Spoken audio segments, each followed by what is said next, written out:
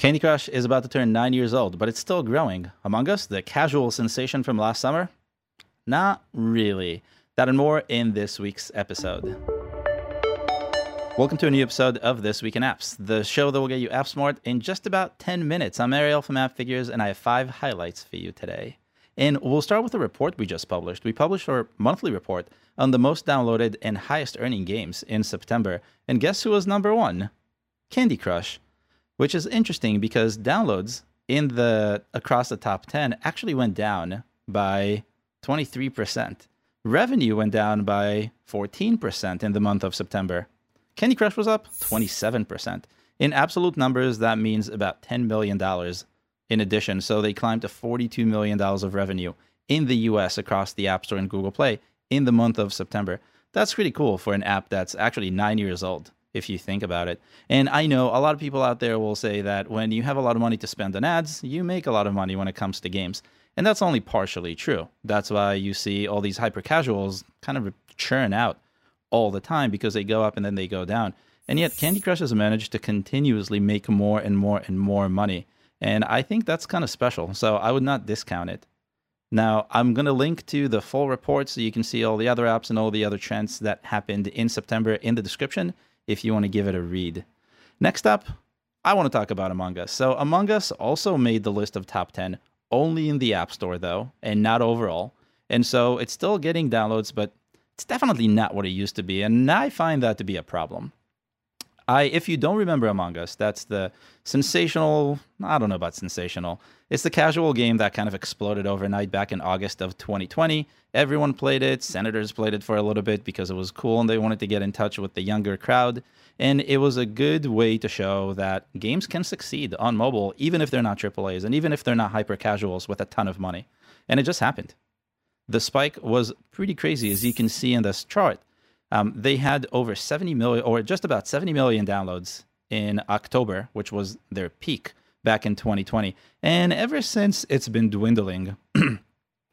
I think it's been dwindling because the luck can only take you so far. The lack of updates, the lack of improvements, the community wasn't all that happy for a long time. And I have not seen any sort of real push from the company since it actually happened. They were just letting it happen. Now, for an indie developer, seeing things like that happen, revenue climb to just massive numbers for a small studio, it's pretty cool, right? You're at the mercy of the players, but at the same time, as an indie, that's kind of the whole idea. You don't want to do advertising, you don't want to do marketing. I don't know if that's true for all indies, but for some of the indies I know, you just want the store to do all the work for you. And it worked for a little bit, obviously. But that's not how you build the next Angry Birds. That's not how you build the next Sticky Zoom. Ultimately, that's how you just get a spike and then a dip and then you move on with life. And I think that's a shame because those little characters are kind of perfect for plush dolls, in my opinion. I would love to do merchandising for this. According to our intelligence, the app went to 69 million downloads in October and $8.5 million in net revenue, which is quite a lot considering they had just thousands of downloads in the months before that. But fast forward a year, and in September, both numbers dwindled. It was 9.5 million downloads and $157,000 in net revenue. For those who are looking for a percentage, that's 85% decrease in downloads, 85%, and 98% decrease in revenue. That's kind of crazy. I think it's not really a dip. I called it a dip, but it's not really a dip. It's really a plunge. There's no better way to say it. It's kind of extreme, but it's true. And I know that getting something to be successful is really hard. Luck can play a lot in getting something to be successful, and we can see it. A lot of it was luck. They got popular because someone on Twitch really wanted to play it, and boom. It's a little bit more complicated, but that's the simplified version. But maintaining that sort of success and continuing with that success is really complicated, and luck cannot help you there. A little bit maybe if you find the right relationships, but you have to do the merchandising, and you have to do the promotion, and you have to make sure that the engagement and the excitement continues. And that's a lot of work, and we don't see that here. And I'm sad because of this, because I would love to see this game become the new Angry Birds. Now there are a lot of other challenges for why that can happen because it's a social game and the mechanics are a lot different. I know, I get all of this, but I do see a lot of opportunity that I think has just been wasted, and I think that's a challenge that not many could actually take on and grow easily, but so what? The opportunity is there. I think we could have seen more. I don't know if it's salvageable. They had 9.5 million downloads in September, which is not a joke. It's a lot of downloads, and they did make the top overall chart in the US in the App Store. So there are still downloads, there's still engagement, there's still some excitement. I would love to see that growing, and I want to see them again rise to the top of the chart, rise to the top of the charts, because I think they do deserve it as a game. And since we're talking about revenue, we have to talk about Audible. The podcast revolution has kind of been the trend to watch this year, and I've talked about podcasts more than once. I started a podcast, so I'm definitely jumping on this wave. This show is actually also a podcast if you want to listen and not watch. Or if you're listening, you can also watch it because we're on YouTube. And if you like us, give us a like. But anyway, back to Audible. Spotify is the app that you think about when you think about podcasts because they got Joe Rogan on board and they kind of kickstarted this whole thing. But there's one trend that I saw that I wanted to highlight this week, and that is the revenue for Audible. So unlike Among Us, this revenue is not going down. It's actually going up in a lot. And I don't think luck has anything to do with it. It's just a lot of work. Audible, which is owned by Amazon, has seen revenue climb considerably. In January of 2021, just to give you context, Audible earned just about $3.2 million, according to our estimate, and that's in net revenue. Now, that's also only in the App Store. I'll explain why in a second. But by May, that total was already 6.3. And if you fast forward to September, that ended up being 11.4. So that's a 256% increase in month-over-month revenue, which is just great for Audible. But it's just insane to think about audiobooks and podcasts playing together. So people are listening to a lot more. And you can say that Amazon has crazy reach, and that's why this is happening. But at the same time, you need demand. Just advertising alone is going to put it in front of people, kind of like what I said last week about Royal Match. So you put it in front of people, and people like it enough to actually pay for it. And I think that tells a really interesting story. Maybe that's also why Clubhouse exists and aims to do more of this. Audio is kind of maybe the next revolution, not necessarily just podcast. But here's the other thing. October is not over. And in October, the app made $12 million, which is more than September. And it's not even over yet. So we still have a few days. I think that by the end of 2021, they will triple their revenue and they will have a magnificent 2022. That's a cool trend to keep an eye on, and I will probably talk about that in a few months again. Switching gears completely, I want to talk about Apple. So a few weeks ago, if you remember, Apple introduced some of its apps, the apps that come native with the iPhone and the iPad, into the App Store. I wasn't really sure why, but one thing that you can do once they're in the App Store is you can rate them. And people started rating them immediately, and they rated them negatively. And that was, if you want to see that, I'll link to that show in the description. But then this happened again. So this week, Apple released a few more of their apps.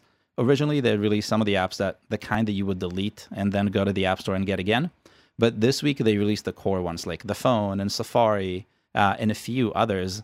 And the ratings happened again. They came in again a little bit slower because I don't imagine anyone deletes the phone app and then goes to the App Store to get it again. But this time around, there was no negativity. All 11 apps, which I will list below and you can see on your screen, are at a 4.1 or above average. I think 4.1 is the lowest one, and that's the phone app. And then beyond that, you have photos 4.4. You have the clock with clock is also 4.1. Okay, we'll leave it at that. Heart rate 4.5. Find My at 4.8, or Find Devices, because Find My was in the original batch. Workout is a 4.5. World Clock is a 4.8. So this is completely different than what we saw just a few weeks ago. I don't know if that has anything to do with Apple actually understanding that this would happen and maybe doing it in a slightly different way. I didn't see anything different this time versus last time. But I also think that not enough people will see these apps because not many people actually delete the World Clock or delete the Health app. Ultimately, they're on the phone and you kind of deal with them. The one question that I asked last time and I will ask again is, why is Apple doing this? They haven't really said anything, and they haven't even announced that those apps are making it into the store. But if you ask me, it's really all for show. And what I mean by that is that it's much harder to accuse Apple of being anti-competitive when their apps are in the same app store as everyone else's, right? But at the same time, that's not exactly true, because if you do any sort of organic search, meaning go into the App Store and search for a term that has one of these apps, or that realistically you would expect to find one of these apps in, they're always number one, with a few tiny exceptions. And I don't believe that's organic. I look at this data all the time. I do app teardowns and keyword teardowns every week, and none of this makes any sense. So I don't think that this is organic. Meaning Apple's still messing around with things, but maybe this is just enough to show regulators that they are playing fair. I don't really know, but regardless, it's nice to see those apps in the store, and it's nice to see that people are rating them positively. I'm going to continue looking at all these ratings and how they change over time. In a few months, we'll see, because we'll have enough. And we'll see if that is maybe just a strategy that Apple had because they want to improve the apps, which is what I said last week or 2 weeks ago. And if that's the case, we'll see if they improved. So win-win, the way I see it. And lastly, a new app. On Monday, Fox, the news company you probably heard of once or twice, maybe 3 times. I spoke about them a few times also. They released a new app dedicated to the weather. It immediately shot to the top of the App Store within a few hours, and it stayed there for a bunch of days, several days, until Wednesday, when it was dethroned by Coinbase, a whole other trend that we'll talk about next week. Right now, it's the most downloaded weather apps. Right now, it's the most downloaded app in its category, the weather category, and I think that's going to stay for a while. Now, the weather category has been growing steadily. I've talked about that in the past, and I think someone noticed, and someone realized there's a silent opportunity. No one talks about the weather category as much. There isn't a lot of churn, or there aren't a lot of new apps in the category. And to see someone going in, someone who has that sort of firepower, is definitely interesting. So to see what the opportunity is kind of like, I ranked all of the weather apps that I found on the App Store and on Google Play in the US by revenue to see just how much money are we talking about. Now, Fox doesn't charge anything from what I've seen, but if they're building this, that it's probably something that will turn into something you can pay for. And if not, it's about getting ads into the app. So there is a revenue component. So I'm going to use revenue of existing weather apps as a proxy. In the number 1 position, we have Climb, which combined across both stores in the US earned $2 million in net revenue. And that's net. So after Apple and Google took their cut. Weather Channel is in number 2 with $1 million. And overall, the top 10 earned about $5.3 million. And Climb and the Weather Channel were a little bit more than half of that, or just about half of that. And so there is money in this category. This is just the US. This is just a 1 month of data. And yet we still see millions.